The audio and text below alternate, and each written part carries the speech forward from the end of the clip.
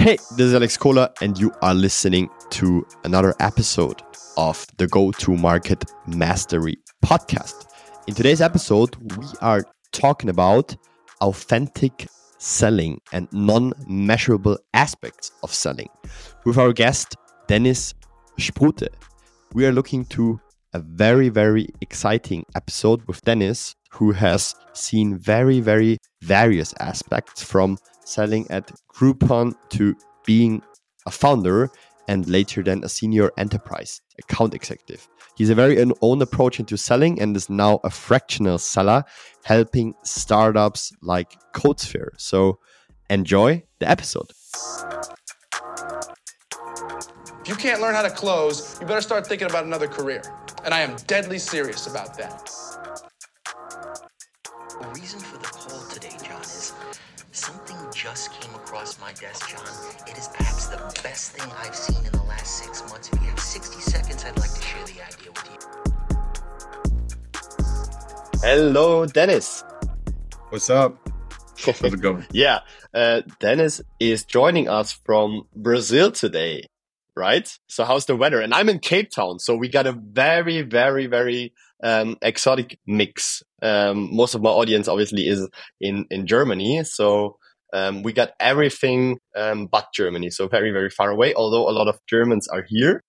Dennis, yeah, very, very cool to have you here. Cool persona and also cool topic that we are talking about today. We're talking about the authenticity of selling, which Dennis and I had a great pre-podcast chat about. And he asked me that this is something that always made him basically reach his goals and also made him go further in life, I think. And before we start into the topic, Dennis, as always, it would be very, very cool if you could start by just introducing yourself and share a bit more about your career and what you're currently doing. Yeah, thanks a lot, Alex. And again, it's so funny, like you're saying, you're in Cape Town, my brother's there right now. I'm in Brazil. It's very weird for my parents when they talk to us because they're all over the globe.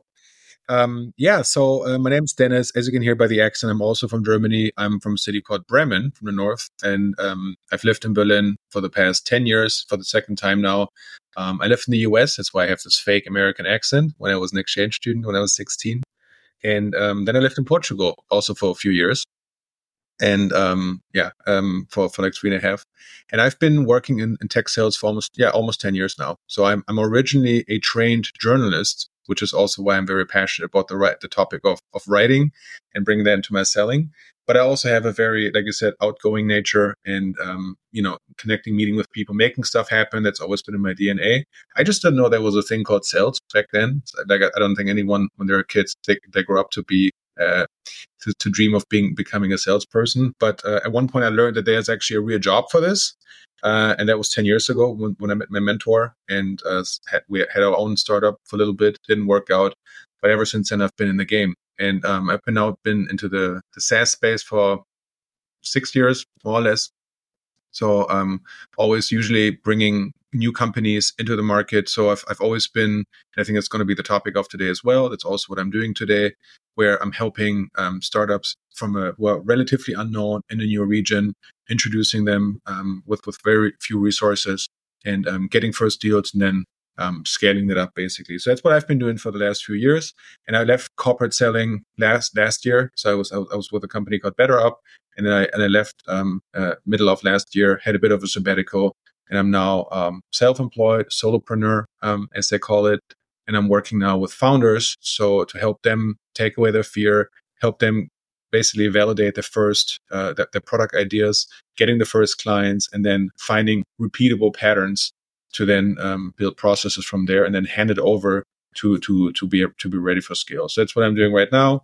I'm in Brazil, like you said, right now for the time being. I escaped the Berlin winter, and I've actually decided to stay a little bit longer. So I'll be here until the end of March.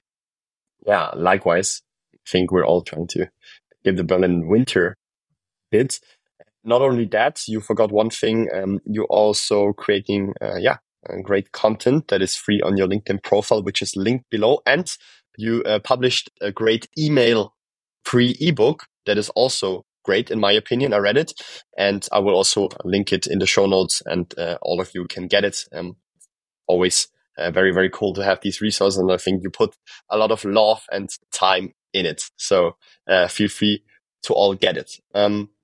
Yeah, but I would like to switch to the topic now we have, because I think it's a very, very interesting one, and something that, in my opinion, is talked about not too often in current sales, because it's a rather infunctional topic, although it's somehow functional, but not something you can quantify. So bringing authenticity to sales. So what would you say? Could you maybe explain the audience how you define authenticity in selling and all these non-measurable patterns that we talked about?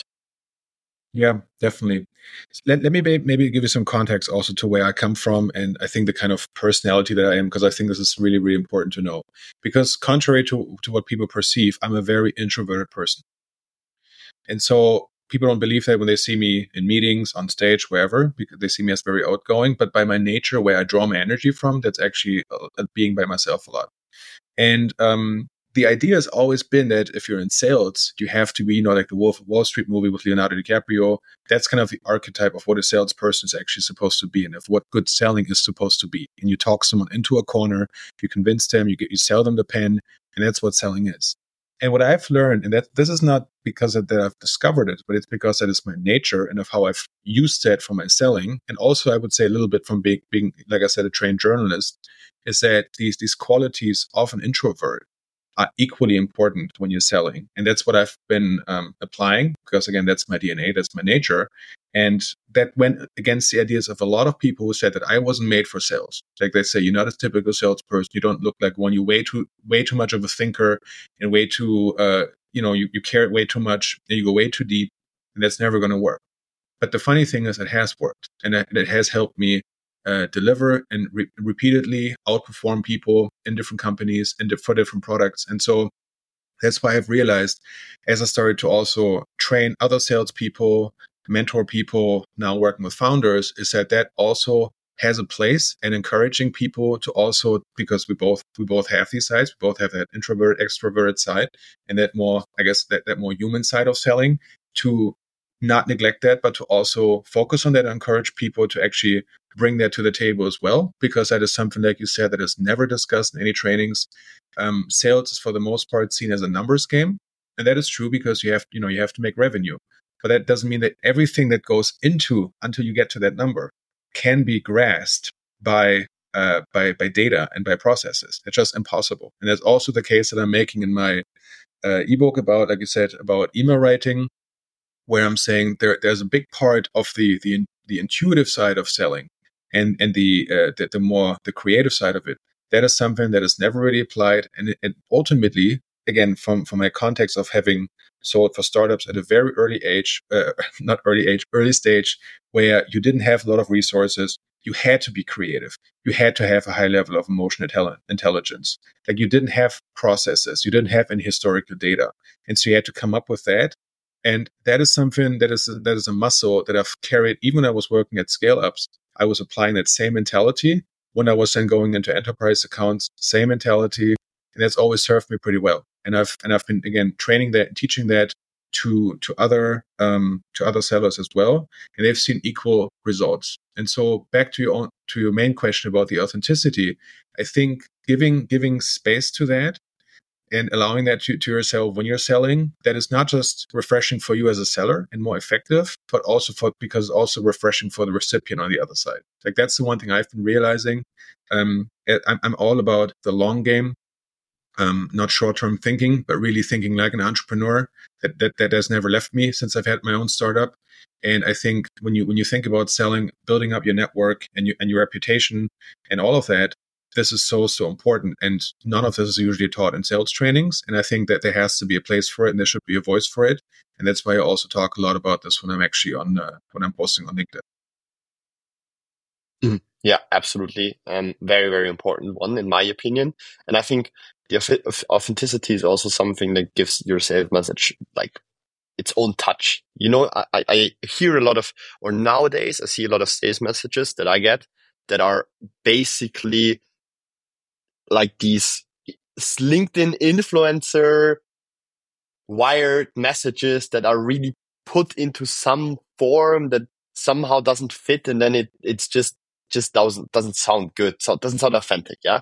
But maybe could you name some real life examples where maybe authenticity in selling closed you some deals, won some people over, opened some doors for you, and how you used it so that maybe the listeners have a more, more of a real life example of how this works, and maybe how this can help maybe them.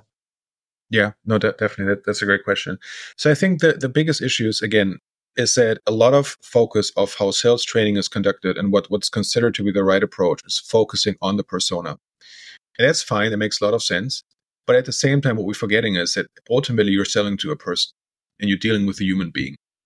And again, for me, that's always been my biggest appetite and interest in life in general is to explore the human being. And again, going back to my journalism days, being very curious. And I think when you're not connecting or not trying to connect also on that level, what people forget is that decision making happens ultimately on a very emotional, egotistical level, right? So we say it's rational, we have a business case, fair enough. But at the end of the day, you know what a buyer thinks about when they buy? They think about what's in it for me, what's that going to make me look like in front of my boss, what is my team going to think about that? Is it going to risk maybe I'm still in my probation? I had, so you asked about examples. I had one guy who just said to me at one point, he said, like, Dennis, I'm still in my probation period, and my wife and I, we have 2 kids. We just bought a house. So that was basically code for, I cannot F this up if I buy your solution. Okay? Yeah. That's not about, honestly, that's just as clear and open as it is. And so I think what happens is you have to make the effort. And how do you do that? You have to make the effort to get to know the person on a human level. And you know, there are signs and hints that people give you left, right, and center when you have discussions with them. But trying to read between the lines, try to explore. And when you make the discovery, don't just make it on the product level or like on the persona level, but really also going a little bit into that. And you're going to be surprised. And again, that goes back to my journalistic nature of trying to explore these stories. And you're going to be surprised what you're going to find there. And those are things that you cannot measure them. You cannot put them into CRM. You cannot replicate them, but they're there, and they're very, very, very important. And they've helped me in all sorts of deals that I've been working on. I've closed deals, lots of 6-figure deals, 7-figure deals with really very big and well-known brands. And it's always the same. I've also been selling when I was working at Groupon at the time. I worked with restaurants. It's the same thing. Like, there's no difference. You're selling a much smaller deal size maybe, or a much bigger one when you work for an enterprise company. But at the end of the day, it's always the same. Like, how is that going to affect me? How is that going to affect my life? And again, I think by bringing then also more of your own human side to the interaction and of showing more of that, I think that just takes a lot of the BS factor out of this, right? Like this facade that we all told to wear, and this kind of fake, and this kind of play, this weird dance that we're doing. Just saying, let's just cut the crap.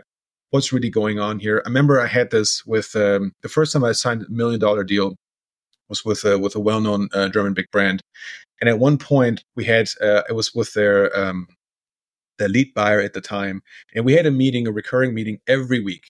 And we were both coming to the table, acting tough and trying to, we both had our things that our executives had told us what we can bring to the negotiation, what we cannot do. And it was just like kind of like this duel, this debate. And at one point, the guy calls me up. It was he was going on a holiday with his family. They were gonna go in an RV. He was gonna pick up his mother-in-law, and he was just saying, Dennis, look, this is the situation. I need those 2 things. Okay, like, let's just cut all the BS. I need this right here. And I said, okay, cool, because my manager has actually told me this and this and this, and this is where I'm struggling. So how can we find a common ground here? And that's how we made it happen. And I think from everything that I have learned on the level of, how politicians make business, how some of the biggest deals in history have happened. I'm a very big fan of biographies. I think they're some of the greatest sales books because it's anecdotal knowledge, and that's how I learn the most. You realize that a lot of these things ultimately they happen on that level. And again, I'm not saying that by itself is going to do it. Like, you still need the processes. You need to have a polished messaging, you have to have structure, you have to have all these things. But I'm also saying we should also give some space to the other side. And I think that that's not really happening. And I think there's a lot of money left on the table. Yeah, absolutely. Absolutely. And I think what you just said reminds me very, very much about the book 7 Habits of Highly Effective People, if you know it. And one habit is that like comes in the stage of interdependence. So basically far beyond independence, is seeking for win-win, always seeking for win-win, not only win, but win-win. And I think this is basically it that you told me before and why we're sitting here, that a lot of sellers and also sales leaders, that they totally forget, because it's just about numbers and it's not about, hey, does this product actually help them? What happens if this doesn't work? Yeah. What if we close maybe a deal and then our customer support has to figure it out because the product doesn't actually work for them? And I think this is absolutely what we forget, because I think, in my opinion, the best deals I closed are the deals where maybe we were struggling at first, but are really sat at home and thought, hey, this is really the solution that fixes the pain, that fixes really the problem. And I think like, hey, how can they not buy? How can they not buy this product? I know it's helping them. I just need to convince them. And then you just think about it, and then you just like figure it out and just have a win on both sides, and you get things done. But just out of curiosity, quick question in between. Are you still friends with a lot of people you made a deal with? Yeah, I mean, that's the irony. I mean, also going back to the point of what you were just saying, right? Where you were saying, actually, in some cases, is to tell a customer or a prospect, you're actually not a good fit, or like, this is not going to work. Like, I don't think this is a good idea for you. And I mean, obviously, this has also now been used in a bad way, where it's been used as a manipulative tool, and you don't really sincerely think that, but you want to use it as that's a bad thing. That's very, again, unauthentic. But again, if you do it in a very sincere way, what that's going to give you in the long run is what you just talked about. Is actually, it's going to help your reputation. It's going to help you, and again, giving you actual examples. I remember because I've done that a few times with sellers, with prospects. I was in a new company, and I needed to build pipeline. I needed to get connections to some of their colleagues. Guess what? I called those people up and I said, by the way, I mean, back then I was in that company. I was doing something different. I'm doing something different now. It's not the right thing for your department, but there's actually that colleague, and I think that company that you work for is still a great profile for what we're doing. So, would you be able to help and facilitate an introduction? Guess what? They reply to you and they say, absolutely, I'm happy to do that. So that's how I've also, one of the things that's so dear to my heart, and it's what I've been including all of my trainings and mentoring and managing of people, has always been thinking of your sales career, or like thinking as your current sales job in the context of your entire life. Warren Buffett talks about, he calls, I think, his inner 16th chapel. And so what he's basically saying is your life is an entire work of art. It's not just a singular little thing. It's like you have to always do it in the greater scheme of your whole life, right? And so obviously when you're in a sales job, you have quarters, you have to hit numbers, or maybe even monthly. And so with that, it's always short-sighted thinking that's being promoted. I understand that.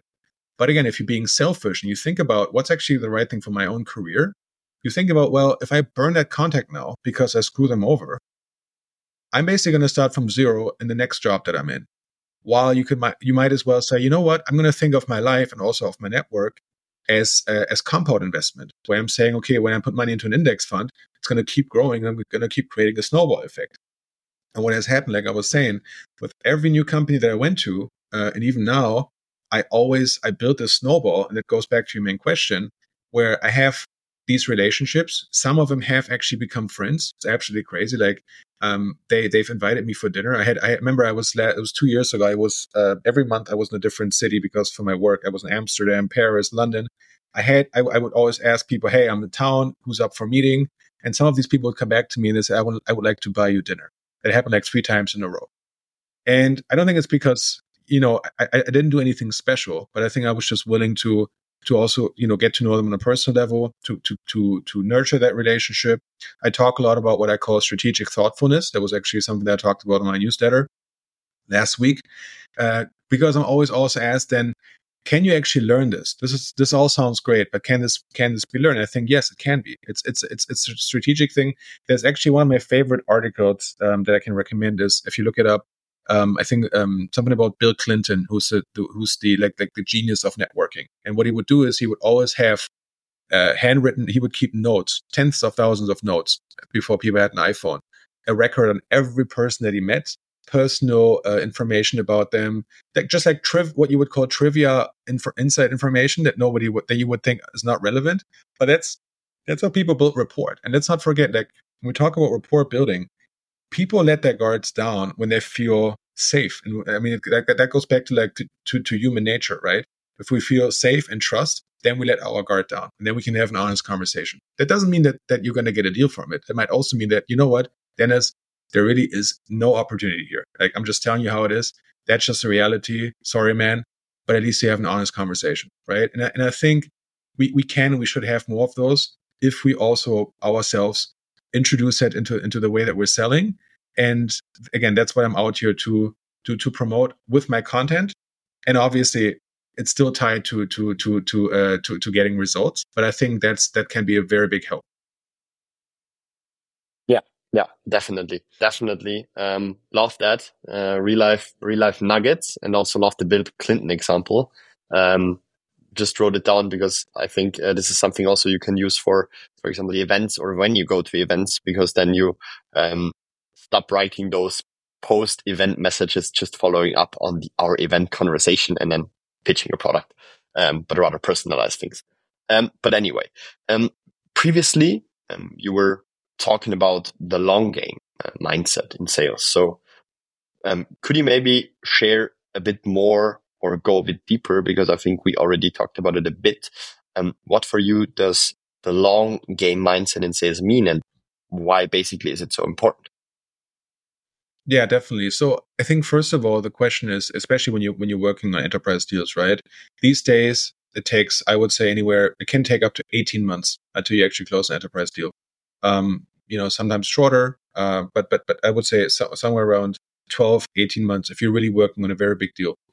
So you have to have endurance, you have to have patience, and if you bring that short-sighted thinking to the table, it's not going to get you anywhere, because that's not, then you're going to signal that you don't know the reality of their business. Because we always think, that's a funny thing, right?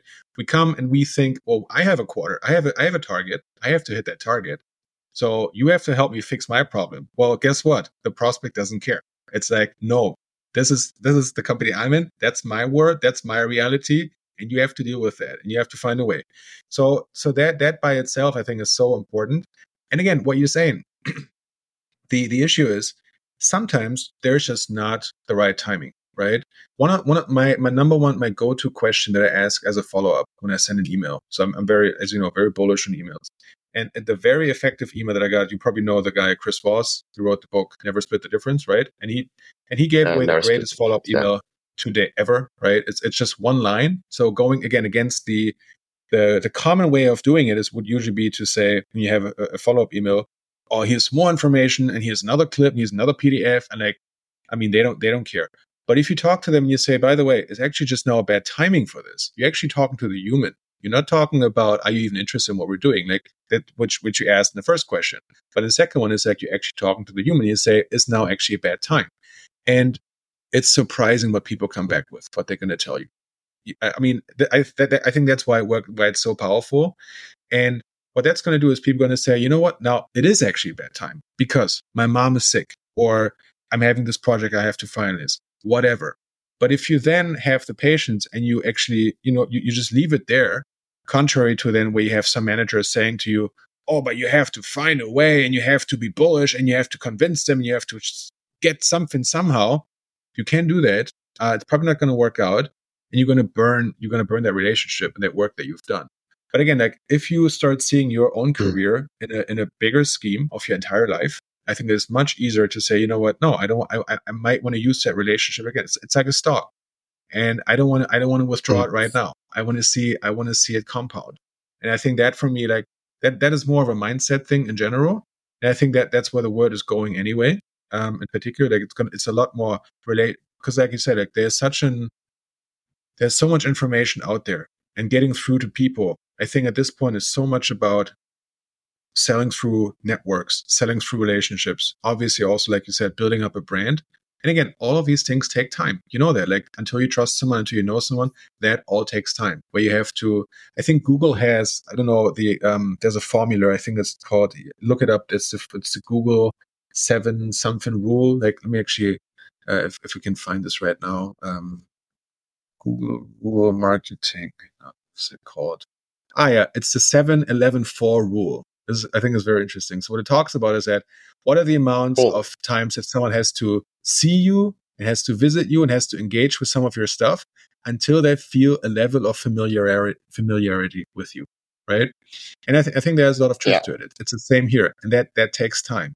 But if you do it, then you're gonna be potentially rewarded in some form. Maybe it's gonna be a deal with that person. Maybe it's just going to be a useful insight, especially if your founder is selling at an early stage and you're just going to get useful insights. Maybe you're going to get an introduction. I mean, who knows? Or maybe it's going to become a friendship and it's going to be useful for your personal life. But I think in some form, there's always something that you can get if you have some of the patience. And I would say, like, one final thing on this before we move to the next question. Final quote on this for me, my favorite book ever. I read it once a year. It's called Siddhartha by Hermann Hesse. And the famous quote from the book, I don't know if you know it, if you've read it. I don't know it. Okay. I need to read it. Yeah, it's a monk who's leaving his parents' house. It's really a book like about self-discovery, and it's a very famous book. And he's leaving his house because he wants to explore the world for himself. And he lives as an asket, lives in the streets, and then he lives as a businessman and everything. And he gets hired at one point by a merchant because he meets a woman, and the woman says to him, you have to have some money. You have to have some nice clothes and everything, and then I would consider dating you. And so he actually then gets a job with a merchant, and the merchant says, well, "What can you do?" And he says, "Well, I can think, I can fast, and I can wait." And the guy says, "Well, how is that useful to me?" Right? And then he talks about how, like, well, he says, like, the fact that I can fast, I don't have to eat all the time. I'm not going to be desperately doing everything just so I can feed my stomach. And when I can wait, it's the same thing. I don't have that urgency in that sense. And so I can wait things out. And that's what I've noticed from probably the most successful people that I've met that I know. The ability not just to focus, that is one thing that's very, very, very important. But the other is really patience. If you can have the patience and you can wait things out. And by the way, obviously that's also the same for dating without getting sidetracked here, right? But it just applies to in general. Like, to not suggest that you're needy and you have that confidence. It suggests mad confidence and trust. I think that's one of the toughest things to do. But if you achieve them, it's going to do very well for you. Yeah, exactly. It's like in sales, it's the same as in dating. For example, if you approach a girl and she said, "Hey, I have a boyfriend. I'm sorry." It's the same as, like, you're going to a shop and want to, like, make your weekly buy-in. What are your options? Like, the shop is closed. Either you, like, hammer against the wall and scream and tell somebody to open up, or you just wait until the shop is open again. Yeah. And this is a lovely anecdote that I've heard, but absolutely loved it, and will definitely read the book. You need to send me the link afterwards. But I want to delve a bit more now into harsh reality of things. Yeah. Let's say it's January, as it is, and we are an enterprise sales rep now, or a founder, maybe in early stage. Yeah. And now we need to close an enterprise account that is on our prospect list, on our account list that we need to close. So, what are some strategies? What are your first steps that you initially take? And how is authenticity helping us to close this deal? First of all, let me ask you, when you say you want to have, we have January now, you want to close an enterprise account, when you want to close that enterprise account? By what date? Let's say by the end of the year. Okay, because that's already very ambitious. I think it's important to mention that the reason why AEs have a ramp time of, I think, like more or less 9 months, sometimes 1 year when they're in the job, is because it takes a lot of time until you actually get in the door in the first place. Sometimes it can actually take up to a year until you even like actually in the door and you're talking to the right people and you found the right people. That by itself can take a long time. And then it might take another year and a half until you actually close that deal. So I'm just mentioning this because this is, I think, in particular in the context of enterprise selling, so important. But let's break it down back to your question that you had. So if I want to approach any big account or any account in general, how do I use authenticity or in general the approach that I'm taking to getting into that account? So I think the first one is the what I mentioned earlier is the strategic thoughtfulness, right? So you have to find a way to get through to that right person. And the issue that I've seen with that as well, and it's also covered in my ebook, is this mentality of just blindly spraying, because we assume that sales is a numbers game, right? So we assume we can just, if we do X level of activities, we're going to get whatever kind of outcome. I think that's a very flawed mentality. I've seen this not work in most cases. In particular, if you work on an enterprise account, you only have so many shots with the right person and with that account until you've burned it. And so you have to be very calculated. You have to be very strategic, and you have to think about what are really the ways of how they're actually going to listen to what I want. And that goes back to the question of what does that actual person probably care about on a personal level, right? And you have to form a hypothesis, because in most cases you will have never met the person. But the beauty is these days, especially if you're selling on the enterprise level and you're selling to someone at a very senior level, these people, and especially now with everyone being out on social media, promoting themselves even more and building up a personal brand, there's a lot of information. Okay, these people they go on podcasts, they publish their own articles, and there's so much there that you can at least form a hypothesis. Okay, and you can look into this and you can see, you know what, this is probably the thing where I'm going to get them. And again, this is the funny thing with the old school sales model by itself would be, okay, there's this one persona that has that problem. Because of that, I'm going to prescribe them this. And maybe that's going to work, right? Maybe that's going to help you open the door. But then you can take it further. I'll give you another example from one company that I'm working for right now, that I'm working with. I'm helping them closing deals. Have an old contact from that big company from way back in the past, different department. I called the guy up and I was actually saying to him, look, I want to talk to that person. What is that person like? What is that person like as a person? What is he like? What does he think about? What does he worry about? I learned, okay, that person actually is very bullish on testing new things fast, but then also moving on quickly, not being sold empty promises, but having real proof of what you're saying is actually for real. And when you use that for your messaging, like you're already leaping so much further ahead of everyone else who's trying to get to that person, who's maybe doing some lazy, generic outreach and not making the effort of trying to see, okay, how can I actually get through to that person, right? And because contrary to popular belief, what I've also been told all the time is that, oh, cold emails don't work. It's like, no. It's like you just don't know how to write them. And what makes a great email, I mean, again, I've written a whole ebook about it, is not just the wording itself, but really what goes into that email and the emotional intelligence behind it of how am I going to get that one attention. I've had one other woman that I approached C-level at one of the biggest German companies, a brand that everyone knows, where people would say it's impossible to get through. She has her own office, basically, like a politician, really. And she replied to my cold email after 1 week. After 1 hour. After 1 hour when I sent it. She spoke at an event. I was listening. I was tuning in. I took out all the keywords that she was actually mentioning, like her own wording, and I used that in the subject line. And then she opened it, and then she replied. Right? Obviously, it doesn't always happen. Doesn't always work out. But again, I think in principle, the first one goes back to your question. Actually, you want to start at the highest level, because once you have that happen, it was the same thing here. She passed me on. She introduced me to some of her colleagues, and they were all saying to me, the only reason why you and I are sitting in this meeting is because my boss's boss's boss forwarded this to me. And that's why it's actually relevant. That's why we're looking into it. There's a great book that I strongly recommend. He's one of my favorite people to follow on LinkedIn. He's called Jamal Reimer.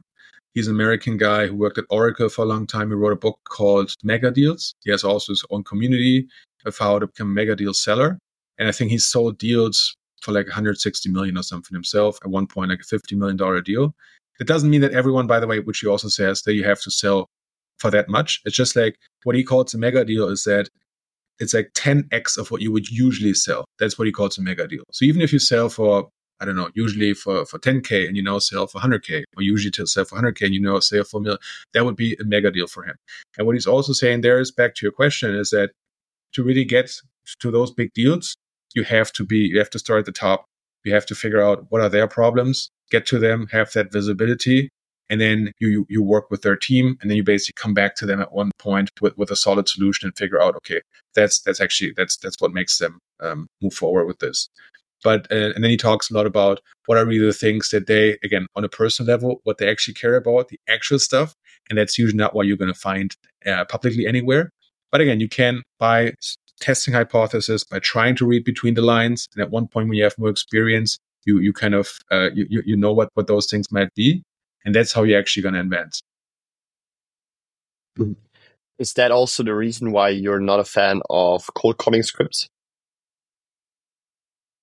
Yes, for the most part, yes. I'm not also, I want to definitely mention this, I'm not against cold calling. So I'm actually, I cold call all the time. I'm a big fan of cold calling. I think it's equally important as emails.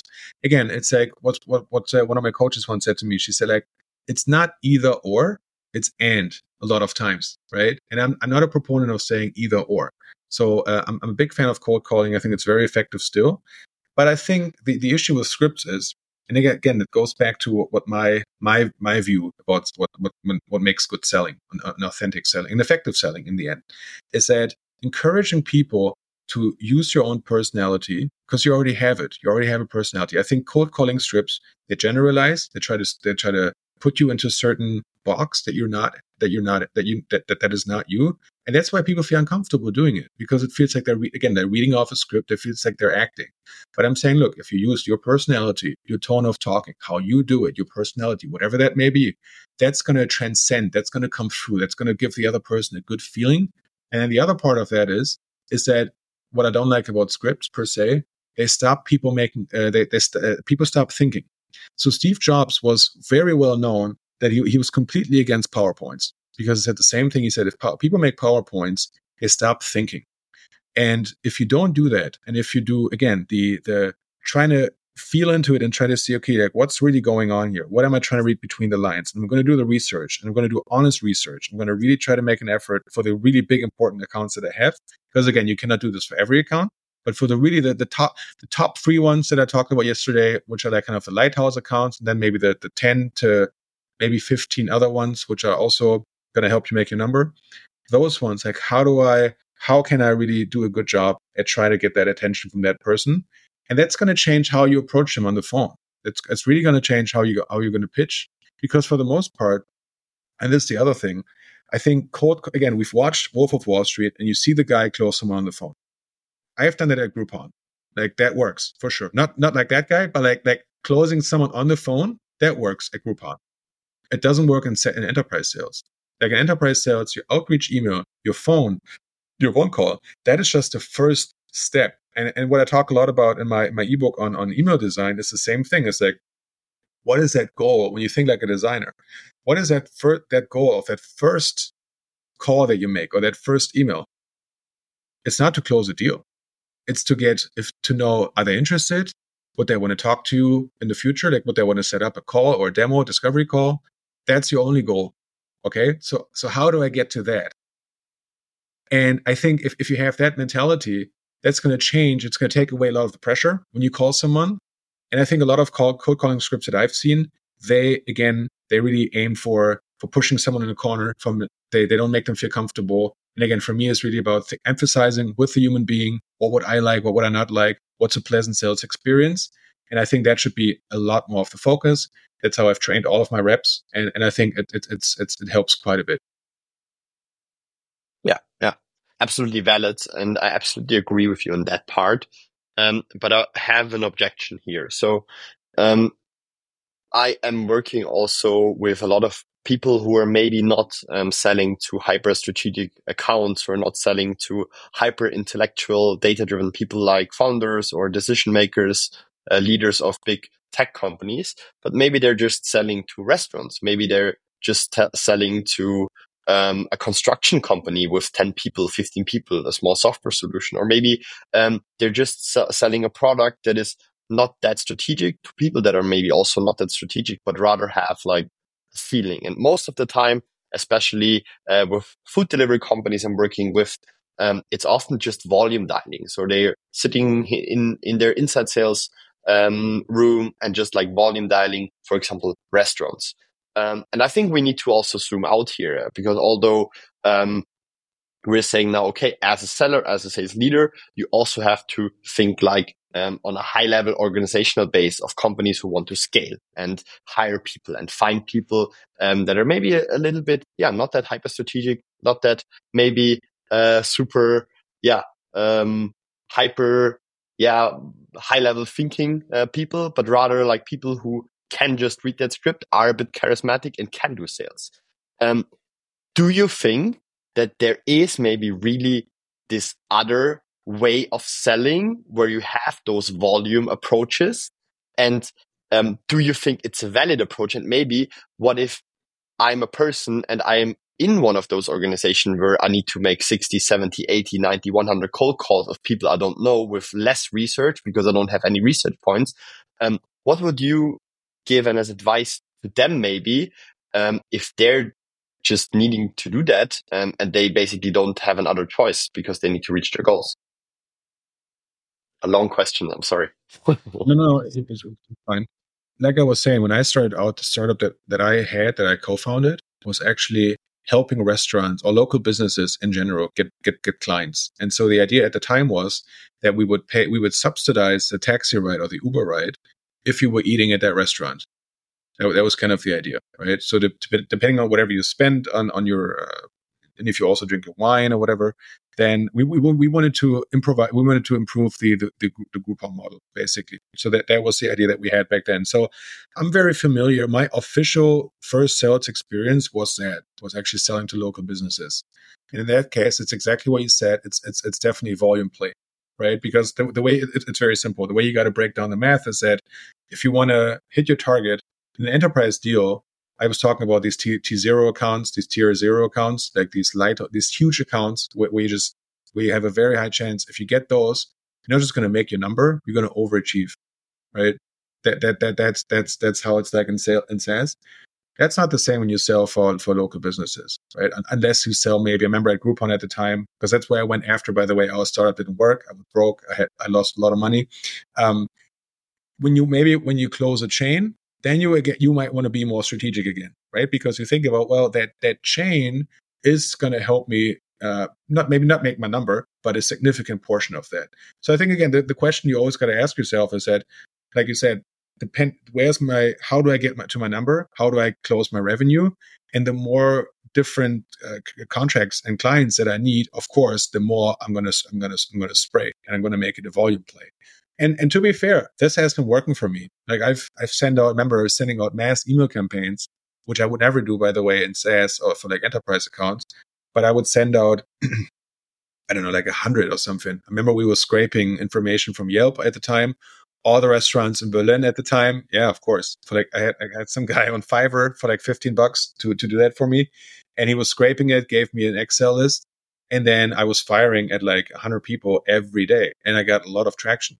Like definitely, because also when you think about a restaurant, you don't have the whole org chart, you don't have any VPs, like it's just the owner, and they respond to you right away. So yes, back to your question, absolutely, I think it can be a volume play. What I'm just against and what I'm careful about, and again, that's why context matters. If you're trying to get into a big account and you try to use the same tactics, and I've seen it also in the scale ups and startups that I've been working with and that I know of, the sellers, they're forced to do 150 activities every day, or like 100. You think about, I mean, one activity, to be also fair, in those is big not, accounts. yeah. So that's like the thing. So these companies, they Crazy. all want to have the big accounts. When you're in SaaS, you want to have the big accounts, right? Pareto, you want to have the big accounts, and if you approach these companies with those tactics, that's not going to work. Like you're going to, and especially in Germany, you know this. Like that's the other thing. It's like You're a cultural burning people. component. Yeah, in America, in the United States of America, it's more common, I think, for a person to ignore you until you send them 8 or 9 emails, maybe something like that. Like I've heard those crazy numbers. In Germany, after the third one, you're going to get blocked. I mean, for sure. So you have to be Yeah. very selective of how you're going to do it, and you got to be smart about it. And that's why I'm just, this is a horrific, by the way, this is another topic for another session maybe, where SDRs, entry level sellers, are forced to execute these activity processes. I think that's absolutely crazy. And again, I've seen the results. There's no results from it. I mean, sometimes, but for the most part, there Mm. isn't. And so again, back to closing on this question that you had, and also the initial topic. I've had, not always, not with every industry, with every account, but I've always had decent or very above average penetration into a lot of my accounts. And I think it's, again, going back to this of like the diligence, the patience, and the thoughtfulness. The timing might still be off. You might still not get a reply. Like, there's no guarantees. But I think for this sales that we're in, this is really important. If you're selling to restaurants, very, very different. Mm. Yeah. So I would like to just, if you still have time, of course, dive into a bit more of the personal aspect, since we're talking about the authentic selling. So, in 2012, you wanted to become a freelance journalist or journalist in general. And then now you have a lot of experience in sales, seen a lot, had your own company, basically a roller coaster of life behind you. What did sales teach you, and what was the difference between the 2012 Dennis and what changed until now, and what part did sales play maybe in it? You mean what the 2012 comparison to today in the context of the person Yeah. that I became, or in selling, how I think about selling in general? In your personal life, what changed you and your sales experience and your sales career? What maybe got better, what maybe got worse? Oof, I hope nothing got worse. The only thing is I lost some hair, but I think that's that's what you get if you sign up for selling. So that got a bit worse. Well, yeah, like I was saying, at the time, I always wanted to become a journalist. I think that has never escaped me. If anything, I think I'm getting closer back to it. I think like what you and I are doing right now, that is actually bringing me back to the initial thing I've always enjoyed doing, which is, again, very curious, talking to people about, like, making interesting knowledge accessible. Like I'm a freak and an addict when it comes to absorbing knowledge and making things and then accessible to other people, right? So that's always been my number one thing in life. And so I think even in the sales career that I've had so far, I've always been thinking about, and I think that's what everyone should do, by the way, is like bringing the skills that you already have to the table. So I'm a big fan, a big proponent of what I would call eclectic selling, like eclecticism, right? Where you think about, how do I bring what I already know, what interests me from other areas which might be unrelated, but I bring that to my selling. So when I talk to people, that when I train them, I'm always asking, like, well, what do you like doing? What were you doing when you were like younger? What did you want to be doing? And then, like, how can we try to find a way of how you bring that into your current job, into your selling? Like, how can that be useful? Right. And so again, the writing piece, hence I wrote a whole ebook about it, is still very much close to my heart. And that idea behind it, and the what I was saying about like making like the simplicity and making something accessible, that has never changed. And I've seen this for the most part work. I think where selling has helped me for sure, and this is where I don't want to go against what I was saying in the beginning. But of course, when you have a certain personality type, I'm definitely more leaning towards the, as you can already tell, the more intuitive, creative, personality. You need both. Again, right? You need both. Robert Greene talked about this in his book, one of my favorite books I read last year, Laws of Human Nature. And he talks about how you need both. Like, you need the chaos, and you need the organization, and you need the processes. And I think selling has helped me actually learn. Like, there's a place for processes, and having a repeatable way of doing it. I think that, like, almost like scientifically, right? You need that. And selling has helped me a lot to not just make it improvise and freestyling and winging it, but again, also having a guideline. I think that's something that I've learned a lot over the last few years, and that's done me pretty well. But again, I've never lost my nature, and I'm trying to see, like, how can I use it in a better way. And again, what you're talking about is what we talked about at the beginning of the inner 16th chapo, and like, what's my life image, what I'm working on. It's like everything for me, selling has always been a playing field. So I would lie that if I would say I'm not passionate about sales itself. Like I think for me, selling is the means. It's not the end. And so for me, I've always been thinking about like how does selling, the ability to be able to sell, fit into the greater scheme of things that I want to be doing. Which for me, I did an exercise 2 years ago with my coach at the time at BetterUp. And what I realized was like the top 3 values that I have in life. The biggest one is growth, professionally, also personally, in every aspect, in every domain of life. That's my biggest. So when I don't have that, then something is off. That I'm not happy. The second one is creativity, and then the third one is convenience. So not luxury, but like just a level of convenience. Okay, and so I've always been thinking about like how does whatever I'm doing in my selling also, how does that contribute to it? And the people that I meet, I put them all into boxes. I never lose touch of them. What I talked about with the Bill Clinton example is that, okay, like one day maybe that person's going to be interesting and that there might be a potential synergy effect. And yeah, so what we talk about with the LinkedIn posting, again, the journalistic nature is always coming through. And I've been blogging for a long time. I stopped doing that and now back on LinkedIn. Now I'm sharing also on Instagram more privately, of course, about what's it like to be in Brazil now and documenting that. So long-winded answer. In a way, nothing has changed, but I'm only coming closer to my root of I think like who I am. But at the same time, everything has changed because I've learned all these things. I've made all these connections. I've had all these skills. All this, obviously, all the dark times that you have when you're going through this. In my case, also on a health level, for a long time, where my sales skills help me actually not just money, not just financially, help me get out of it and applying that. So we can maybe also reserve that for another episode. But it's kind of to close that answer. There is the what's it called? Joseph Campbell. He was a guy. He was a disciple of, I don't know if you're familiar. So there's Sigmund Freud, and then there's Carl Jung, who was also a psychoanalyst and a psychotherapist. And he was a disciple of Freud. He then went his own way.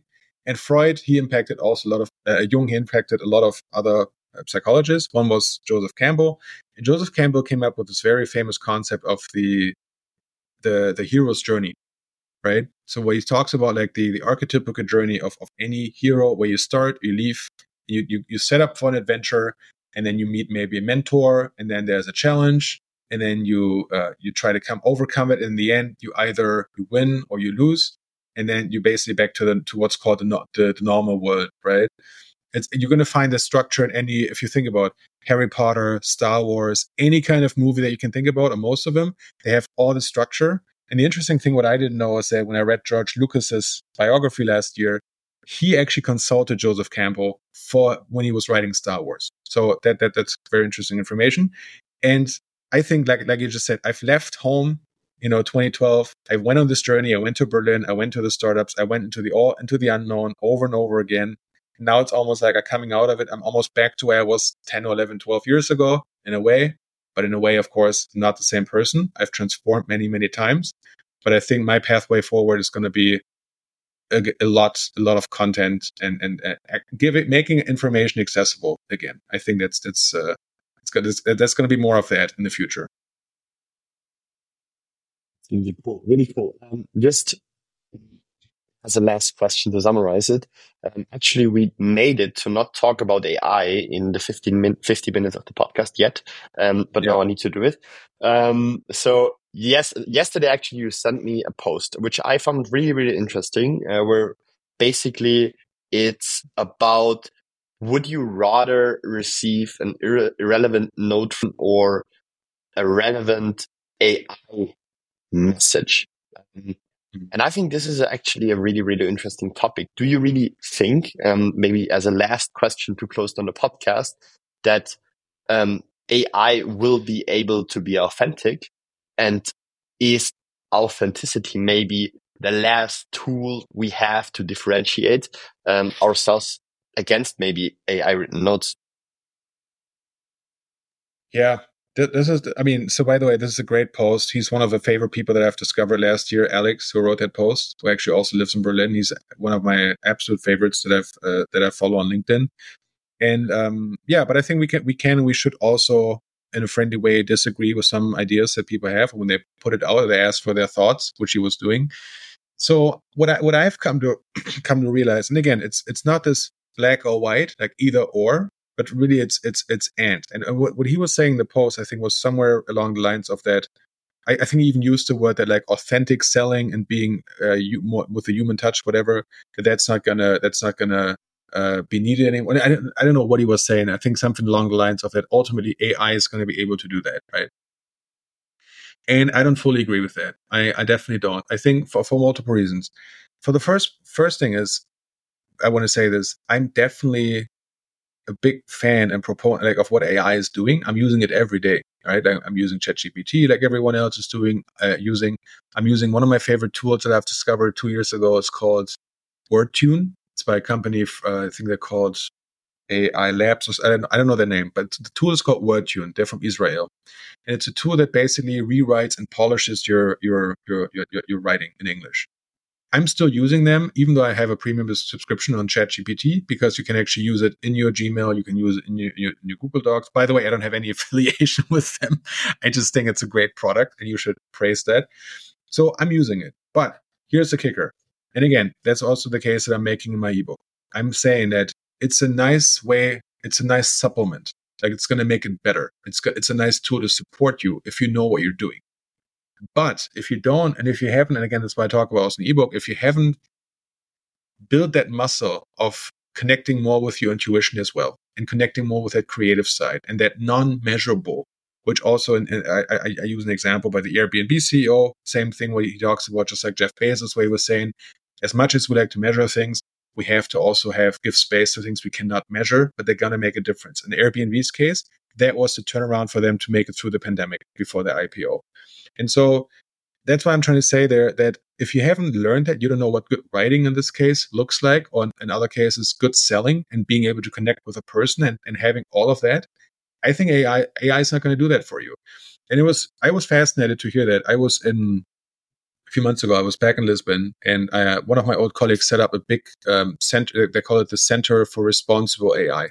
So it's a consortium by my old company, Unbabel, my old VP product, like my old colleague there. He's the CEO, and it's a consortium. I think it's funded by the government. It's like 75 million or something. It's different companies in Portugal. It's very impressive what they're doing, and they're trying to bring startups, corporates, scientists, anything else, all together to think about how can we use AI in the good way that it benefits all of us. And one of the speakers that they had was Antonio Damasio. He's one of maybe the most famous person on the topic of consciousness worldwide. He's Portuguese. He lives in America now. Ironically, going back to the question of outreach and using that for your personal life, and then like combining that with my lifestyle design of what interests me, I actually sent him a cold email a few years ago, and I said to him, "Do you want to be part? Can we interview you? And also, would you consider being part of this consortium as an advisor?" That guy never responds to any email. And it was because we mentioned that we're in Lisbon and in the same street that he was living in before. We mentioned that in the subject line, and the guy responded. The guy doesn't even have a laptop. He just has a MacBook, like an iPad to reply.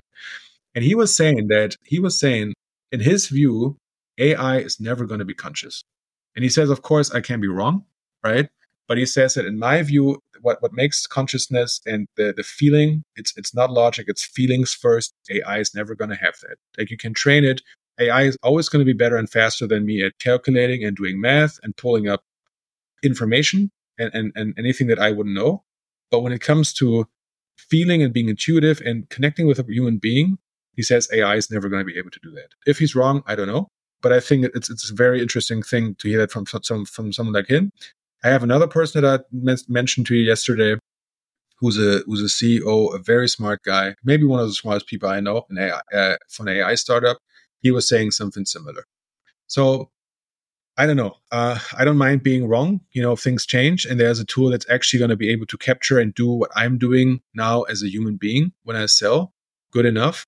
But long story short, I think it's a great supplement if you know what you're doing. It's going to help you massively. It's going to make you more efficient and effective. If you don't know what you're doing, you're also going to scale your inabilities, and you're also going to scale your damages. That's my point of view, beginning of 2024. Let's see what's like in a year. I don't know. Absolutely. I think that are great closing words. An hour full of nuggets, Dennis. Thank you so much. One of the longest episodes I've ever recorded, but I think it was absolutely worth it. Thank you so much for being my guest. And as we have so many content still undiscussed, maybe we will see each other for a volume 2. So thank you very much, so much, Dennis, and leaving the last words to you. Yeah, no, thank you. I mean, maybe we can make it happen if we ever make it back to Berlin. You and I, we're both going to be back, I think, at the end of March. You just said, or middle of March. So, yeah, we'll definitely make that happen. Again, I think the biggest thing that I want to say in closing is, it's also the advice that I've given to everyone that I've trained, or now when people. I mean, that's the funny thing. I've had a lot of mentors and training in my life, trainers. And now, because of my postings, also like there's people now coming to me and asking me for advice, which is kind of a cool feeling. I think that's like this generational contract where you pass on knowledge. And a lot of what I just said to you is because other people that were smart have said it or passed it on to me, right? I didn't generate this, but that's the main thing that I wanted to say is that taking a little bit of the BS out of selling, I think it's a reason why a lot of people are afraid of it. Like right now, as you know, I'm working with founders now as a fractional seller, early stage founders, and a lot of them, they have fear of selling, and they think it's a cringy thing, and you have to be cut in a certain way of a personality to do sales. And I don't think it's true. Like I think I'm one example why that is not true, and it can still work, and it's a good skill to have. And when I train anyone, I've always said to them, look, as much as I want you to listen to what I say, and I'm going to kick your butt, and it's like in some ways it's a good thing, but talk to other people, find your own truth, find out what's working for you. Don't like I'm a person that's very allergic to dogmas in anything, in life, in politics, and in selling. I mean, you name it. Whenever someone comes with dogmas, I don't like that. I like to explore. Let the best idea win. I'm not saying I have the best ideas. I'm proposing what I think could be right, and I have something to back it up. At the same time, I think this maybe if we have 2 more minutes to make that point, to hit that one home as a closing remark. Do we? Okay, you're nodding. Okay. Because that's the other thing is also, again, taking the BS out of it, adding some authenticity to it. When we talk about what's been working for me well in the past, people never talk about the factor of luck. They never talk about the context that they were in. They never talked about how they've maybe worked for a company that had product market fit, and then you work for a company that doesn't have one. And then if you try to compare outcomes, right, of how people have performed by the quota attainment, it's like comparing apples and oranges. And I think we would all serve ourselves better if we were more honest about it when we have the wins, also when we have the losses, and we give a little bit of context to it. And I think by that we make it, again, and that's I think my ultimate thing that I care about, making it approachable, making it relatable. And I think that's how actual things can actually happen versus putting up this facade of and acting tough. And we know, all of us, we know that we're just fooling ourselves. And that's what I like to pass out as a message when people think about selling. That again, I'm also just one person with one view, and it's like a buffet, right? Eat from many, many plates. Don't just eat from my plate, what I just said to you. Like try a lot of dishes, and then you're going to figure out what you like.